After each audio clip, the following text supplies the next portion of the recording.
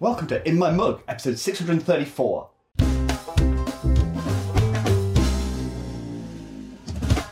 It's New Year's, it's 2021! We are so happy that 2020 is gone. 2020 is gone. I'm so looking forward to 2021. This week's coffee is Brazil Fazenda Cachoeira Bourbon Pulp Natural, and this is probably one of the most classic coffees. I know we've done this for In My Mug at the New Year in the past, and it's really one of those ones that we love to do this time of year because it is such a good, easy coffee for the morning after. It is chocolatey and sweet and easygoing. And here I am talking about the flavour, but I haven't got any coffee.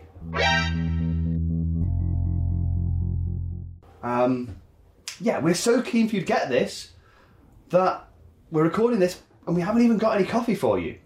Obviously, I hope you have. This coffee is literally just arriving before we have to do this, so I haven't tasted it yet.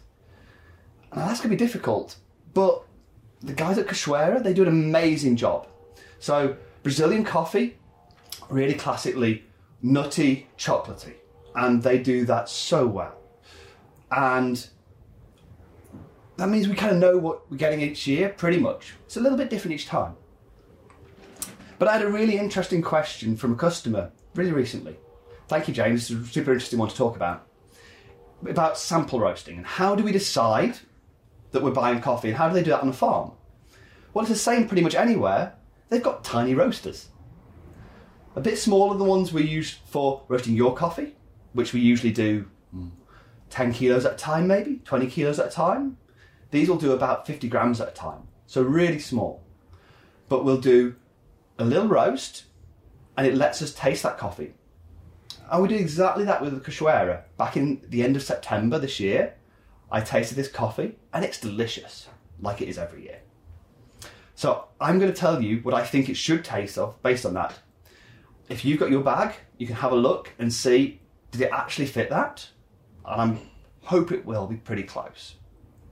I'm expecting it to taste of milk chocolate. And it might be a little bit more towards the darker side of that milk chocolate, but I think we're probably going to be more milk chocolate than dark. It's going to have some hazelnut. And I think there might be just a little bit of caramel in there as well. There might be a hit of walnut, but I think probably not this year. So, there's my guess. I hope that matches up, roughly. And I hope that it's as delicious as I'm confident it will be. This is New Year's, so I'm going to leave you to it. And remember, life's too short for bad coffee.